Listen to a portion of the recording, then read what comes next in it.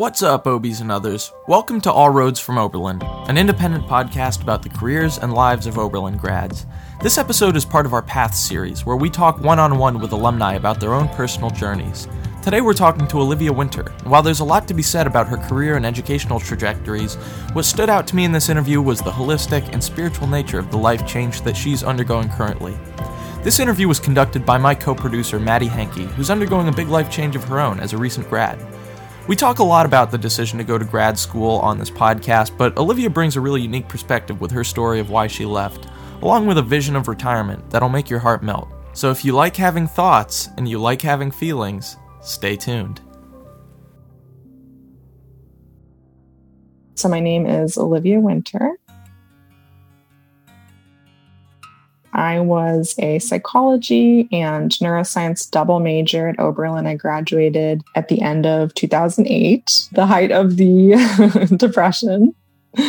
I spent time in neuroscience in graduate school and have been in the tech world for the last 6 years on the business side. I'm in sales, and I am planning to make another career change to become a therapist.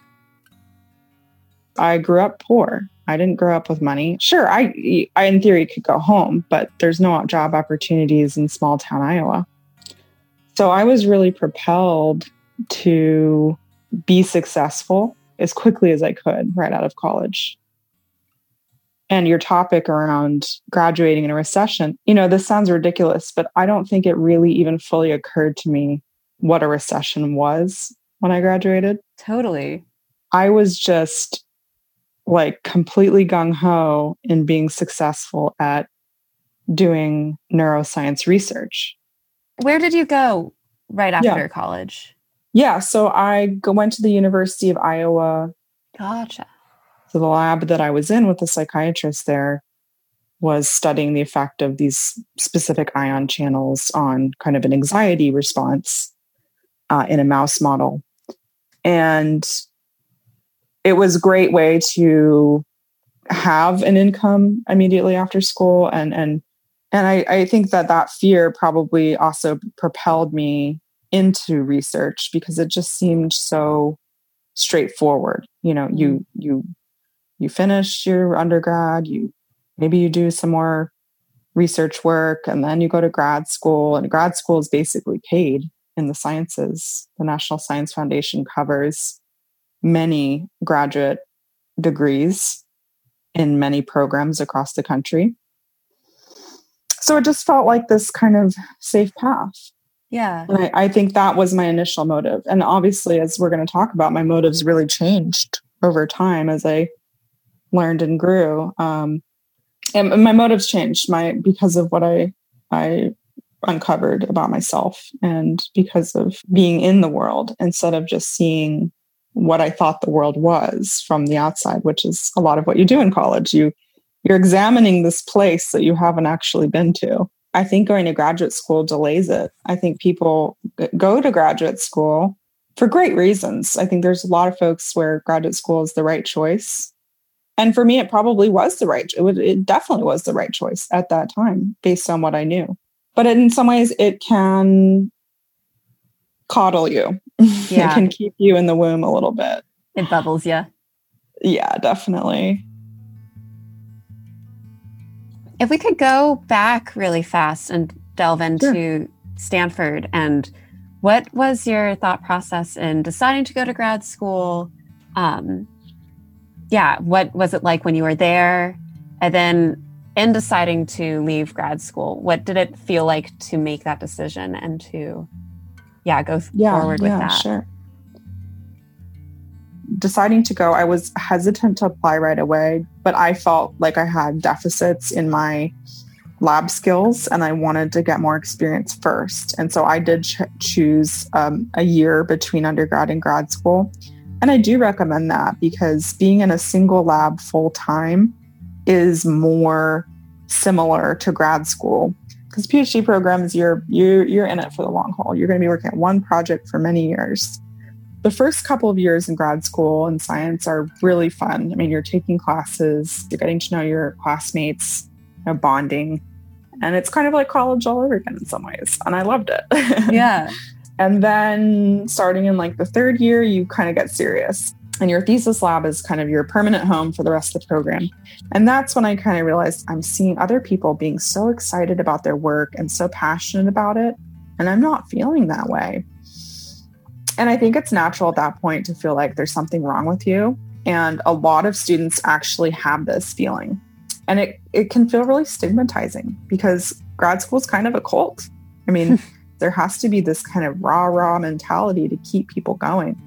And I think that is important, again, to get through the stresses and hurdles that are naturally there. But what I recognized about myself was that it wasn't just that I was stressed or feeling unconfident. It was just that I was not that interested. Yeah. And it was a really hard choice to make because you lose your community of friends. You lose the confidence, accolades, pats on the back that you've gotten from the faculty. You know, it can be an identity loss. It can be an identity shift. And, and also the fact that a postdoctorate can take just as long as your grad degree. I mean, it can take 7 years. Jeez. So people are like in their kind of infancy of their career, well into their 40s and sometimes later. So there are folks that, just spend so much time and energy and really don't get that far. I think it's really an economics issue. It's just that there are so many more people interested in doing research than there are positions available. And that was the other component where I was like, someone else should have these jobs. Yeah. And right now you're kind of looking at a career change, right? Yeah. So I have been in the world of tech for the last 6.5 years, and a great kind of stable place, as I mentioned, through health issues and getting married and buying a house and just kind of living, which, not something you think about, but actually is important. Yeah. And I had a big change last year because I had such severe endometriosis that I was in agony. And I decided to put an end to it, which was one of the best decisions of my life. For whatever reason, doing that actually led to kind of a spiritual change for me.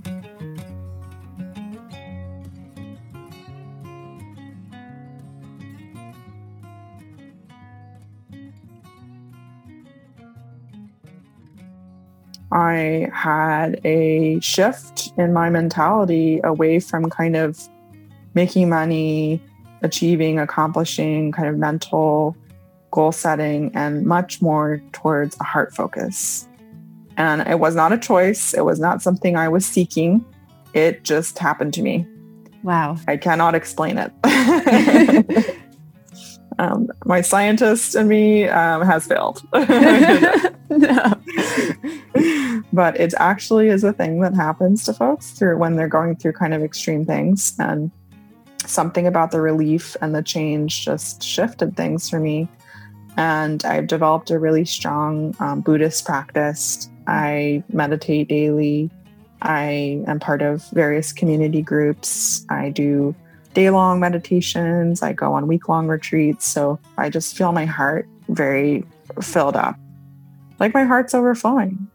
And I decided I want to go back to grad school for becoming a clinical counseling psychologist. I've benefited so much over the last 10 years from my own work and therapy. So I want to be doing work that will allow a really deep and warm connection with other people through their struggles. An example for them, and also just someone to hold their suffering. Yeah. And you imagine I'm around a lot of tech people and intellectuals, and they're kind of like, oh, that's cool. Yeah. You want to become a therapist? And I'm like, I get it. I know what you're saying. I get it. I know that feeling. But yes, this is the right thing for me. So it's a big shift. I'm going to make less money. I'm not going to be out of the career ladder, and giving more of that energy and attention toward personal growth and personal spiritual development, which is easy to poo-poo, but I kind of feel like I got to a certain point in my own life and my own success where there really wasn't much else where to go. I think this idea that there's work-life balance and, it's somehow cut and split down the middle, and it's not really true. I think it's it's a very gradual seeping or merging of your higher self or your more connected self becoming more present throughout your work life. I feel like there's more awareness now than ever about the value of mindfulness is kind of the buzzword that gets used. And there are apps and there are things that you can do. I honestly didn't get much out of those. Yeah. Until I had my own understanding, because I think these things can just sound like words. If you're not there and you're not really feeling it, it's not going to make much sense. It's easy to sit on a cushion and find deep peace in a silent room. Yeah. Maybe easy is not the right word, but it's a lot easier than in your actual work. And so it's a gradual process. You know, when I start in the morning, I definitely meditate in the morning. And then in the evening, have walks and decompression and reconnection. So I quit social media several years ago. I stopped, drinking very much at all a couple of years, let's say a year and a half ago. There's things that you can do that are kind of quote unquote self-care that will create more space for those relaxation and happy feelings to happen. That's the first step, really, is kind of removing things that have been hindering or been in the way. I've been talking to some other people who are also graduating just now, and about some of their concerns moving forward. And kind of a big one has been about finding your community after having such like a easy to access community in college, and also then like making whatever new home you're in feel like a home. And I wonder if you have any advice or thoughts about creating community or finding community or defining home and finding home that you could share. Yeah, that's been hard for me. Creating community has been hard, and I don't think it's ever as easy as it was in college.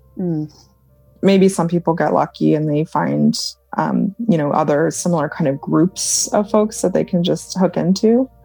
But a lot of times it's about making individual connections with many different people in different walks of life, rather than having the same kind of like-minded group that you might have in undergrad. And you get a little bit of that in grad school, but so many people I talk to who are 30s, 40s and up, talk about, how it's sort of a smattering of friends that they've patchworked together. I have dear, dear friends from Oberlin. I mean, my closest friends are all from Oberlin. And that is something I think probably everyone will say. Yeah. And then it's been kind of pieces here and there. But it's not the same. I don't spend as much time with friends as I did in my 20s. Some of my friends are spread out now. People who all used to live in the same place have moved. And I have many more, even before COVID, had many more kind of distance relationships. So it's interesting because I think I felt really lonely for a few years when we first moved here, and it was just me and my husband, and I'm away from my graduate school community and, getting my feet wet at work, and a couple of friends here and there. And that changed with my spirituality, with my spiritual practice, because I moved away from needing to be directly with people all the time to having a more general sense of common humanity.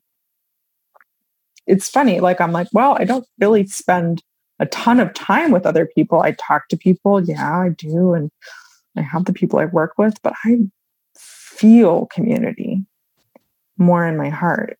And that has been really wonderful. So it's a little different now for me. Yeah. Well, that's a very awesome answer. Thank you. I remember, I think you had this kind of dream that you were working towards of your farmstead. Sure. When I was at Oberlin, coming from less advantaged background, I worked with, I think it was called Learning Services. And it was Melissa Ballard I worked with. She was awesome. She had me cultivate some kind of dream or vision for myself And I had envisioned this homestead, this farmstead with a lot of growing my own vegetables, making my own things, maybe a shared cow across the whole community. I'm vegan now, so the cow is out of the picture, but the cow was there. And then when I met my future husband, he had the same dream. Whoa. And potentially having it into some sort of community where there may be separate houses, but some shared land. We don't know. So we have this vision. And right now we have just a 1/4 acre, but we are, fully invested in our veggie beds and our fruit trees and Hebrews beer. And I make all kinds of fermented things, and we cook and eat vegan. And the goal is to retire relatively young is the hope, like around age 50. But, that's just an idea. That's just a dream. And life can take you so many different ways that, we're open. I'm open to whatever happens. But totally. That's kind of the little flag in the ground.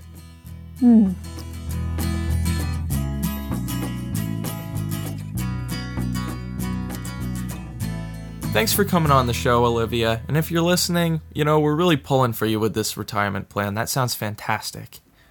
For everybody else, this has been All Roads from Oberlin, an independent project produced by Patty Stubel, Maddie Henke, and me, Julian Worth. Our sick cover art is from Oberlin's own Steven Menser, and our iconic theme music appears courtesy of Piper Hill and Claudia Hinsdale.